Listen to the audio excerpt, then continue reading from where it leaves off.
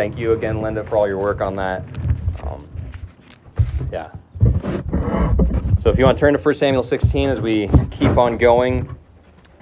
1 Samuel 20, I said 16, I meant 26.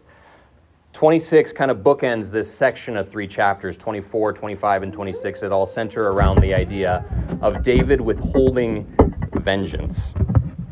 And so I thought this morning that my sermon was going to be all about that, because I hadn't hit on it as much as I thought I should in the first 2 sermons.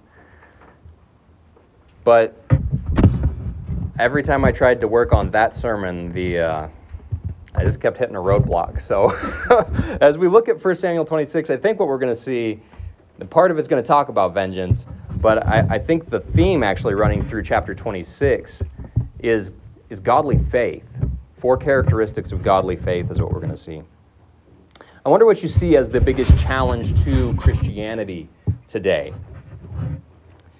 I think a lot of people would answer that as a loss of belief in God around us, the secularizing of our culture. But then you think about that, and you think of the rise in surveys of the nuns, not N-U-N-S, but N-O-N-E-S, those who don't claim any particular religious identity.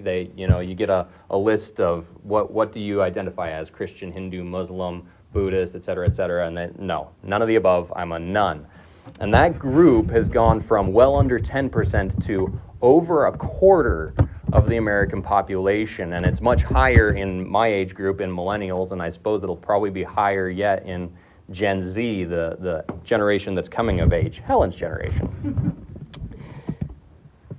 But it's interesting that even with that rise, still, as recently as a year or two ago, that's how a lot of this survey data works, there's a little bit of a lag, 65% of people in America claim to be some sort of Christian. And over 90% still claim to believe in God. So that means a huge percentage of these people who claim no particular religious affiliation, they still believe in some sort of higher power. The problem is not that there is no faith. The problem is that there's bad faith, wrong faith. It's what conservative New York Times columnist, as much as that sounds like an oxymoron, a paradoxical statement, but it's not. Ross Douthat, he wrote a book on this called Bad Religion, How We Became a Nation of Heretics. And he describes how we went from having orthodox beliefs of various kinds, but consistent with like historic faiths. And we now kind of hodgepodge things together. It's what sociologist Christian Smith has called moralistic therapeutic deism. We've got these ideas about a God, and it's moralistic. He probably wants us to be pretty nice people, but it's also, at root, it's therapeutic. He probably wants me to feel good, right? And so I'm going to honor this higher power by doing what makes me feel good. That's how most people think. Even the person who claims no faith, even the person who claims to not believe in God, still has faith beliefs, things that they're taking without evidence. The idea that there is no God is something that you have to believe. You just have to take that as a presupposition. What we need when we come to God's Word is not to, and as we're communicating it to others, is not to convince people that there is something to believe. We all believe something. What we need is to have our faith shaped into a godly fashion, directed towards the right person. And so as we come to God's Word and He shows us what godly faith is, He shows us who He is, and thus what we ought to believe about Him, and that forms our life, how that faith takes action. So again, as we come to 1 Samuel 26, I think we'll see 4 things we can learn about what godly faith is. The first thing we're going to do, though, is just look at the introduction to this chapter. Verses 1 through 5 says, Then the Ziphites came to Saul at Gibeah, saying, Is not David hiding himself on the hill of Hachilah, which is on the east of Jeshimon? So Saul arose and went down to the wilderness of Ziph with 3,000 chosen men of Israel to seek David in the wilderness of Ziph. And Saul encamped on the hill of Hachilah, which is beside the road on the east of Jeshimon. But David remained in the wilderness. When he saw that Saul came after him into the wilderness, David sent out spies and learned that Saul had indeed come. Then David rose and came to the place where Saul had encamped. And David saw the place where Saul lay, with Abner the son of Ner, the commander of his army.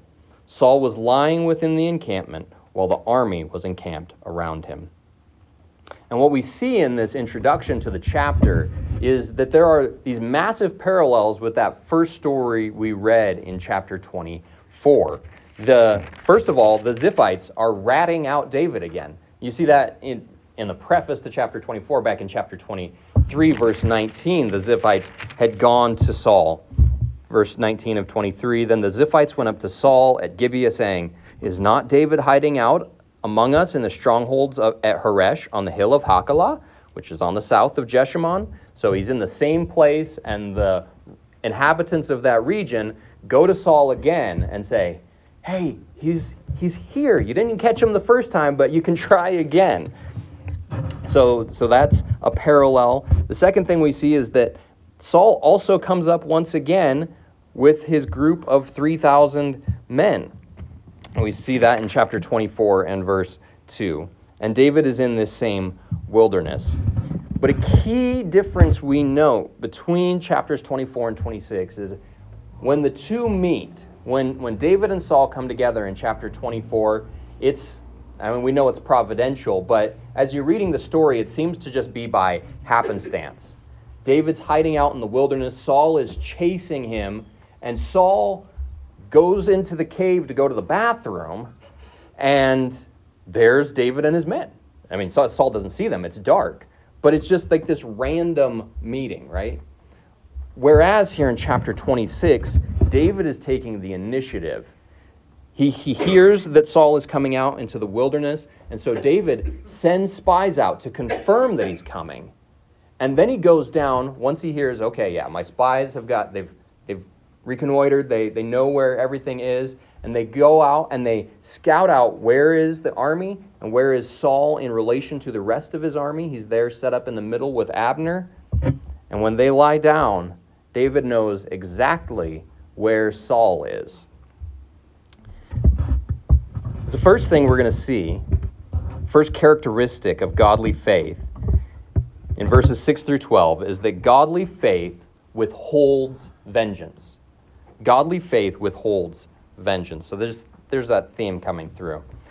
Then David said to Ahimelech the Hittite and to Joab's brother, Abishai the son of Zeruiah, who will go down with me into the camp to Saul? And Abishai said, I will go down with you. So David and Abishai went to the army by night.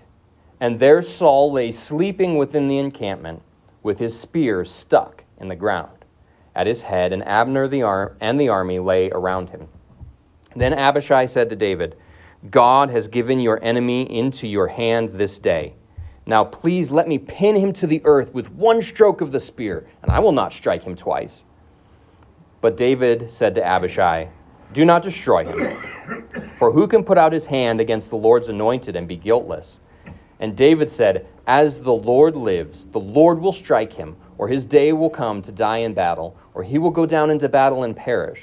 The Lord forbid that I should put out my hand against the Lord's anointed.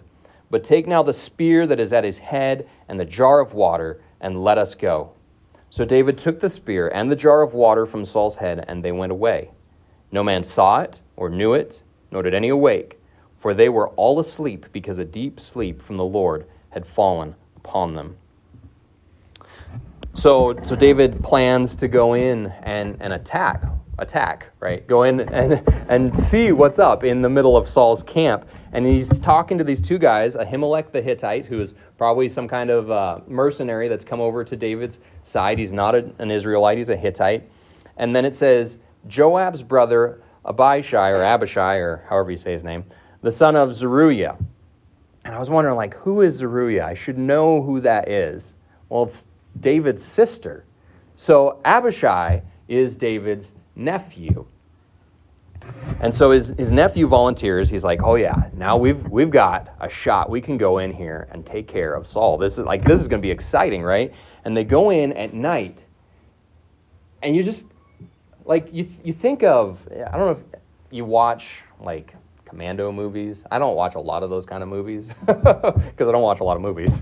But you think like those special forces guys that go through all that advanced training and they're like top notch Navy SEALs, U.S. Army Green Berets. Like you think of the best of the best. And this is like these two guys here. They're sneaking in. They're getting past the sentries. They're crawling through this entire army. 3,000 chosen men. So like twice the population of Remsen, but all primo soldiers.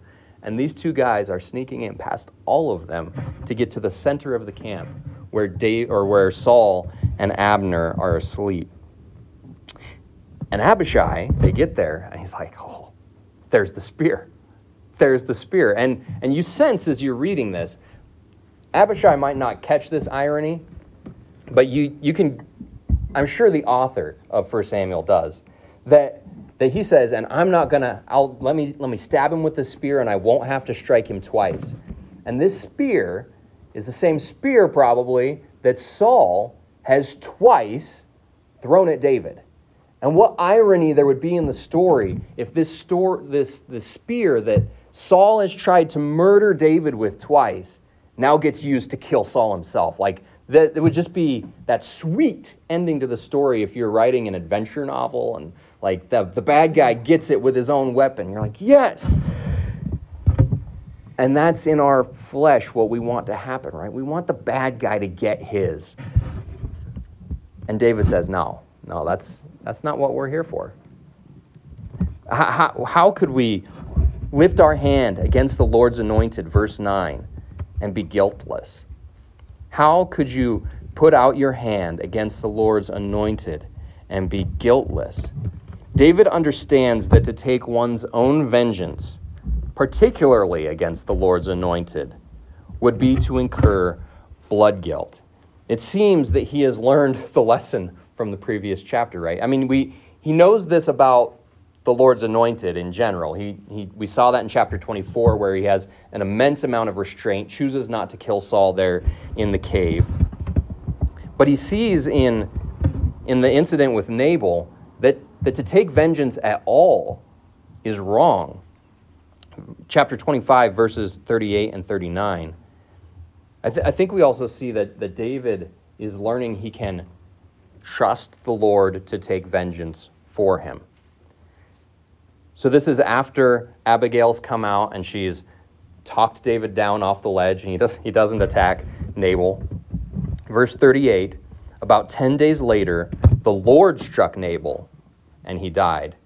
And when David heard that Nabal was dead, he said, "Blessed be the Lord, who has avenged the insult I received at the hand of Nabal, and has kept back his servant from wrongdoing.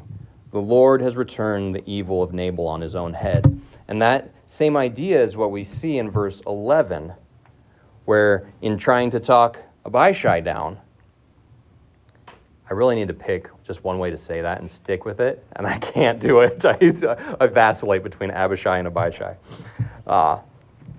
Verse 9, "Do not destroy him, for who can put out his hand against the Lord's anointed and be guiltless?" Verse 10, David said, "As the Lord lives, the Lord will strike him, or his day will come to die, or he will go down into battle and perish." Now it's interesting, David doesn't know which of these is going to happen. He doesn't know if it's going to be some sovereign divine act like happened to Nabal. God strikes him with a stroke or strikes him with a heart attack and he dies early. Or maybe Saul's going to go down to battle and die, which we know further on in the story is exactly what happens. Or maybe it's just going to come his day. He's going to get old and he's going to die. And in any case, God will remove him when it is time for that to happen. I don't have to lift up my hand to take vengeance. God will do that for me. David doesn't know how God will deliver him from Saul. He doesn't know that. He has no idea when it's going to happen. He doesn't know how it's going to happen. But he knows that God will deliver him from Saul. Dale Ralph Davis, in his commentary, he notes that David here is able to imagine different ways that God will deliver him. He doesn't put God in a box and say, well, I know exactly how God's going to do this. He doesn't try to say God has to act in such and such a way. But he's able to think through, well, here's at least 3 different ways God could deliver me from Saul. And what Davis goes on to point out in his commentary is that we could all use that kind of imagination. It's really easy to sit and look at the circumstances of our life, good, bad, or indifferent, and start imagining all the ways that things can go wrong. Or to look at the negatives and think about how those are going to be the things that are most important. I mean, David could look at his life right here and say, man, he's been pursuing me for 3 years, and if I don't do something now, how's it ever going to get better? If I don't take it into my own hands, if I don't strike him with a spear myself or have my henchmen do it, how is it ever going to get fixed? But because he has the imaginative ability to say, no, there's all kinds of ways God could take care of this. He has a trust in God that allows him to imagine a better future. And Davis just points out, like, we could use some godly imagination in that way, to look at the circumstances around us and think, what could God do? What could he do? What could he change? I don't have any power to control God or tell him how he could change it, but can I just stop for a minute and think, there's a lot of cool things God could do. What could God do in this town? What could God do in growing our faith and in saving people around us? How could he do that? Boy, that kind of thought process is what fuels our prayers, isn't it? Like, to think about what he can do and pray, God, do it. Or do something better. Feel free. And give me faith to know that you in your time will do what is best. We so often just look at things as they are right now and think that's what is determinative of reality. But God's got a perspective that's way beyond ours. You know, you think of Elisha and his servant, where the servant can't see the invisible army that God has. And we're stuck looking on facts so often, but the facts are just what we, with our dull, limited human eyes, can see. David can imagine how God is going to save him, and he knows that he will. I wonder how you imagine the world to be. I appreciated what Keith was saying about stories. You know, we're, as human beings, made in the image of a God who has told a story, who has told a story that is the world. Like, this whole world is God's story. The theologian John Calvin, he talked about how the world is a theater. It's God's theater where he's displaying his glory, and we get to be actors in this play. But the world, as those who tell stories as those made in the image of God, all human beings are telling stories, and we're believing stories, and we're all being fed stories constantly. So if you watch television commercials, effective commercials are stories where they get you to believe that to be part of this crowd that I want to be in, well, I need this product. You know, that's the idea of like a BMW commercial. If you want to be this stylish, put together person, well, here's how you do it. You just step into your nearest BMW dealership. If you want to be the person who has fun and enjoys their life, all you've got to do is go down and buy a half rack of Bud Light. Like, that's what the commercial is telling you. And if you open up Instagram or Facebook, like, you look at the stylized photos and you're like, that person's life is put together, and if my life looked like that, then I would be happy, then I would be fulfilled. It's the political story that if that person gets elected, the world ends, or if that person gets elected, the world is great. Like, we buy into all of these different kinds of stories that we're being fed constantly. The cross, I liked, oh man, this was clever, and I butchered it because I already used Bud Light. It was like the CrossFit or Bud Light's salvation via six-pack. It was different six-packs. Sorry, that was my one joke I had in here, and I thought it was funny. Maybe it will land later, and it'll be funny. David's leaning into a story, isn't he? He's leaning into a story where God is in control, and where God has him in the palm of his hand. It's a Romans 8:28 story, where everything, even a crazed king who wants to kill him, is working together for his good. And God's got the solution, even if David can't see it yet. And it's only in that kind of story where not taking revenge makes sense. It's only in a book where there's Romans 8:28 that God works all things together for good for those who love him and are called according to his purpose, that Romans 12:19 makes sense. Beloved, never avenge yourselves, but leave it to the wrath of God, for it is written, vengeance is mine, I will repay, says the Lord. They only make sense together. God does protect David. We see that even in this instance, verse 12. The only reason these two guys are able to sneak into a camp and then have an argument and nobody wakes up is because God has supernaturally given them a great night's sleep.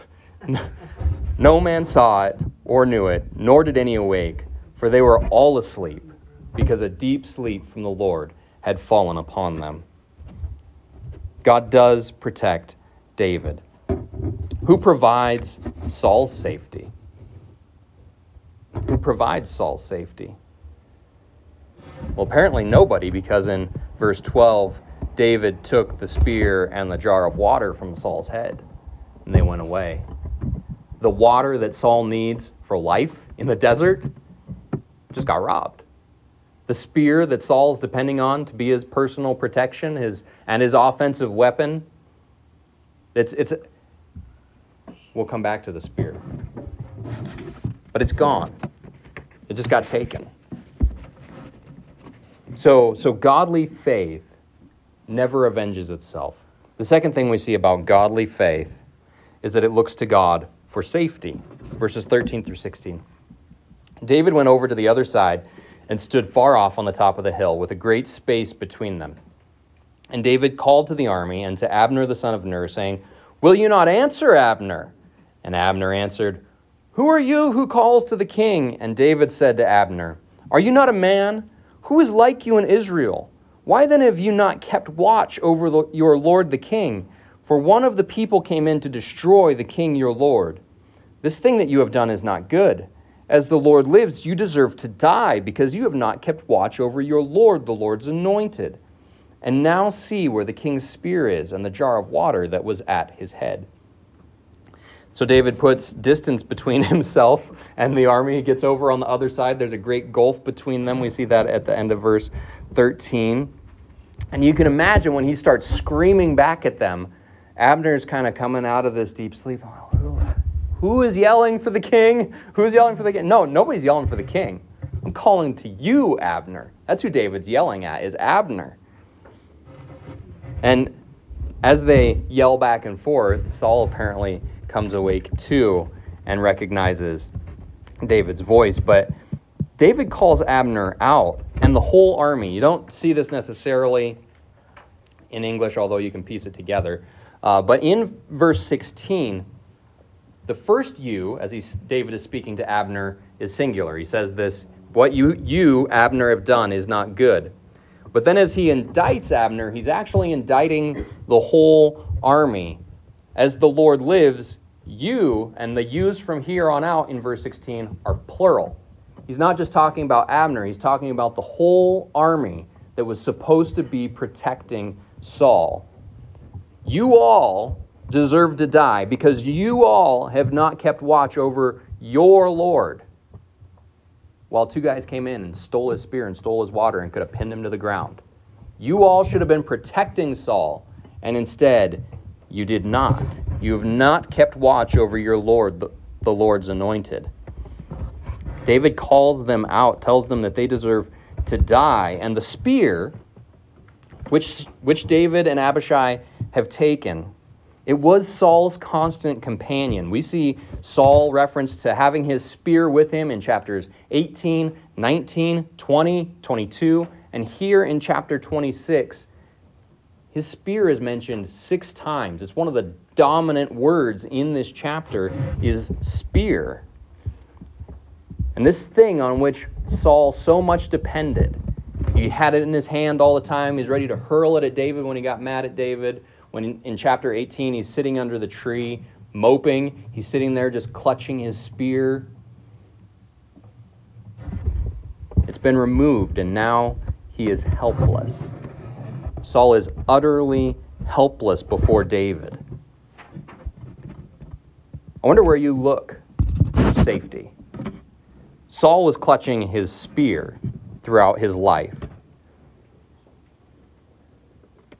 There's a temptation to know that I personally can't fight for my own vengeance, like that first point. Godly faith doesn't reach for vengeance. But sometimes we think, but maybe somebody else could do it for me. You see this is really obvious in little kids. Like, I know I can't hit them for hitting me, but I could say to my sibling to hit them for hitting me. Not that an oldest sibling would ever do something like that.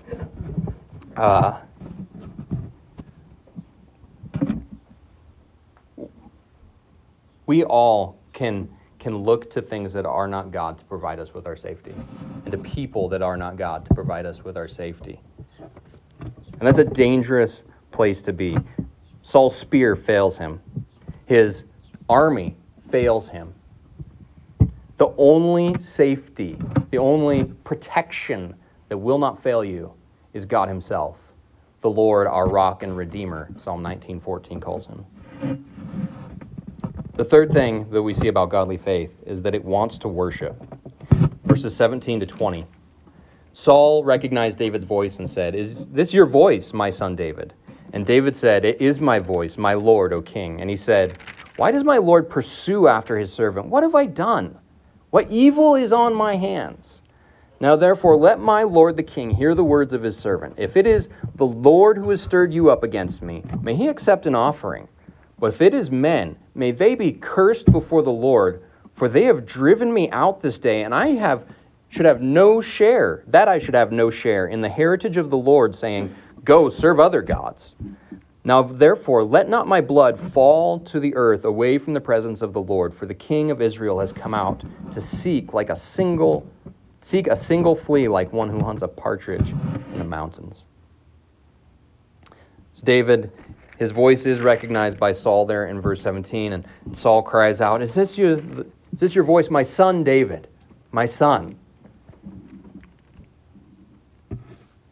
David launches into a clear defense in verses 18 and 19, first of all saying, I have not done anything wrong. I do not deserve the way you are treating me. And secondly, he says, if I have done something wrong to deserve this, let's just talk to God about it. I'll take a sacrifice to God. I'm more than happy to clear that up. But if men have stirred you up against me, it's interesting here, David never actually just accuses Saul of, maybe you're just jealous, which we know is exactly what's going on. But David doesn't say that. He says, if men have stirred you up against me, may they be cursed. May they be cursed. And why does David feel so strongly? Why is he so upset that he's been driven out from Israel, that he has to live in the wilderness and now is going to end up being pursued even into other countries? He's had to flee to the land of the Philistines before. He's gone down into Moab before, and he will end up back with the Philistines. Why is he so upset about this? They have driven me out this day that I should have no share in the heritage of the Lord, saying, Go serve other gods. And there was this idea at that time that wherever you were, you served the gods of that region. And so the God of the region of the Hebrews was Yahweh. Now David knows that God, Yahweh, is the one true God, right? And he doesn't have to be in a certain location to worship him. Right? We see that in Psalm 63 where he says, my soul clings to you. Well, your soul clinging to God isn't dependent on a physical location, right? David knows that. He knows that if he goes to be with the Philistines, that he doesn't have to cling on to Dagon, who is not much of a god. He knows that. He's not going to start worshiping false gods. But David also senses something that I think we probably don't sense as strongly. It's certainly not in our society, and I fear even less so for a lot of folks post-COVID, is we separate the idea of worshiping God from being with the people of God. David doesn't have that separation in his mind. If you look at Psalm 63, I just want to look at a couple examples of this, and it's all over the Psalms. Psalm 63 in verse 2 says, "So I have looked upon you in the sanctuary, beholding your power and glory." In Psalm 27, verse 4, "One thing I have asked of the Lord, that will I seek after, that I may dwell in the house of the Lord all the days of my life, to gaze upon the beauty of the Lord and to inquire in his temple." While worshiping God, in some senses, is something that we should be doing with all of our life, right? There is a sense in which we come together to worship God, and it's not tied to a particular physical location any longer. Jesus makes that clear in John chapter 4, speaking to the woman at the well. She's asked him whether they're supposed to worship on the mountain where they're standing in this conversation, or if they're supposed to worship in Jerusalem. And Jesus says, "Woman, believe me, the hour is coming when neither on this mountain nor in Jerusalem will you worship the Father. You worship what you do not know. We worship what we know, for salvation is from the Jews. But the hour is coming and is now here when true worshipers will worship the Father in spirit and truth.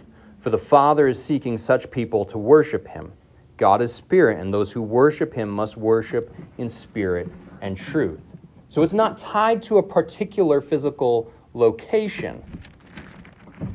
Nonetheless, it is interesting how often the New Testament authors will pick up the language of temple or tabernacle and apply it not to a physical building, not to a church building, quote unquote, but to the people.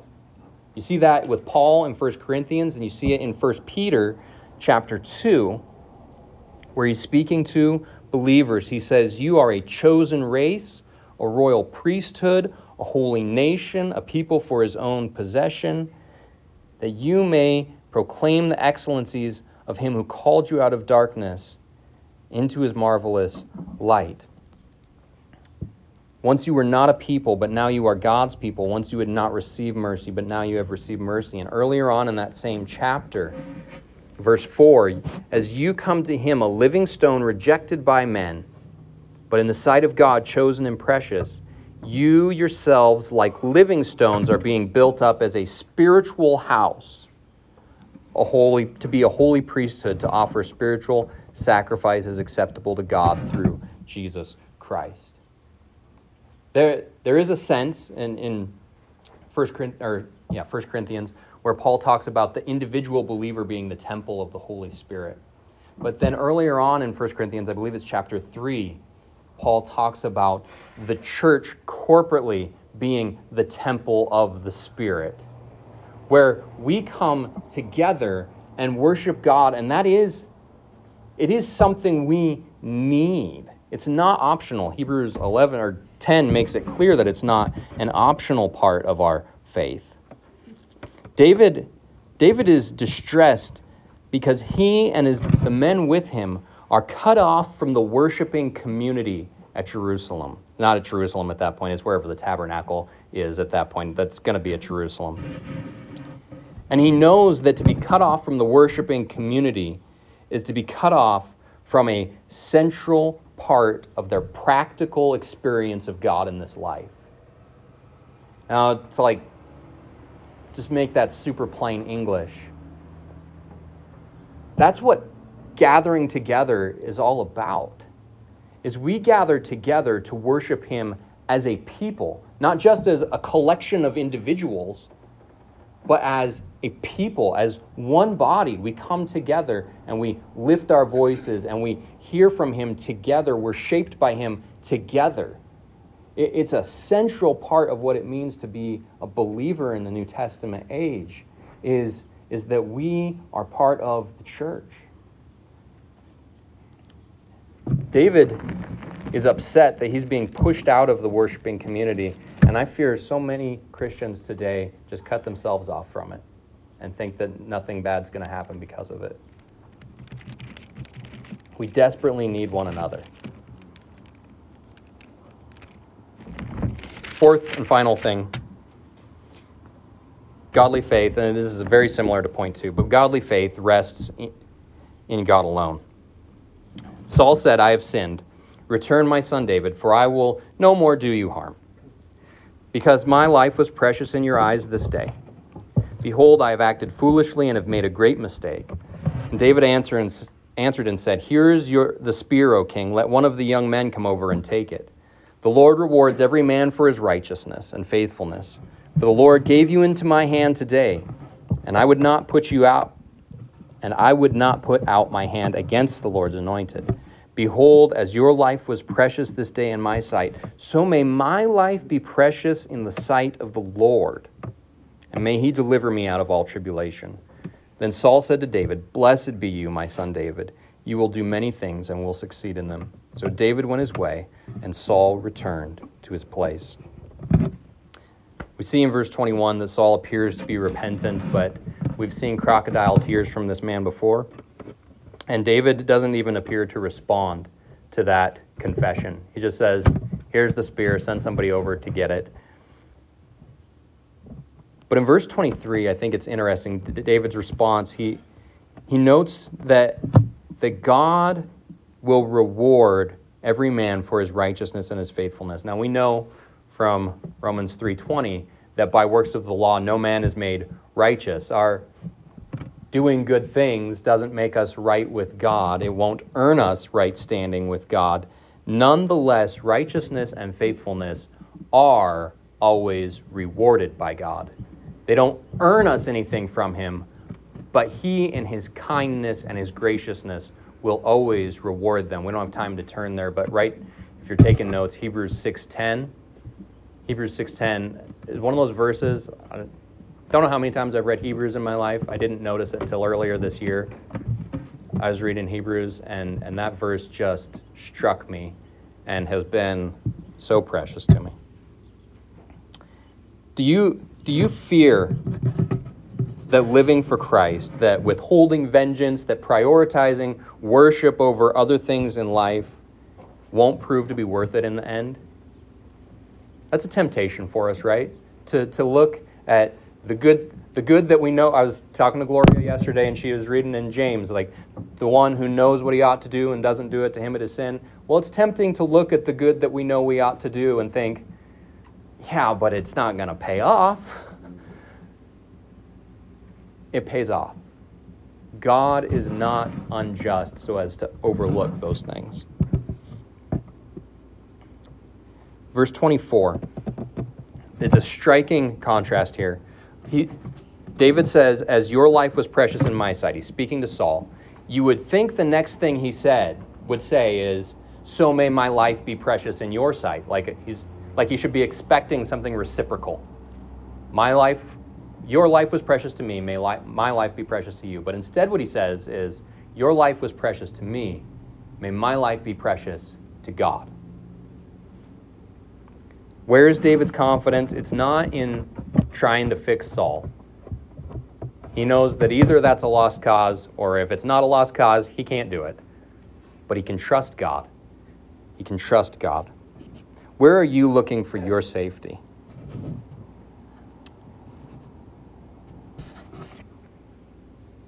I have no idea what I wrote here. Whose good pleasure do you seek? Are you trying to get right with the people that have hurt you? Are you trying to change them so that they'll approve of you and like you? Or are you trusting that God will take care of it? And that if you live your life for him, it will be worth it in the end. Let's pray. Father God, we thank you that no matter what you call us to, what you call us into and through, Lord, we all experience horrible, horrible, trying times in life. Either they're just the normal things of life where loved ones die, or we just go through a hard season of sickness or tiredness. and feeling exhausted. And sometimes there are those acute pains where we have been betrayed, where we feel like no one cares, like no one loves us, like no one's there for us. Father, would you give us the faith to see how wrong that is? If God be for us, who can be against us? You didn't spare your own Son, but you gave him up for us all.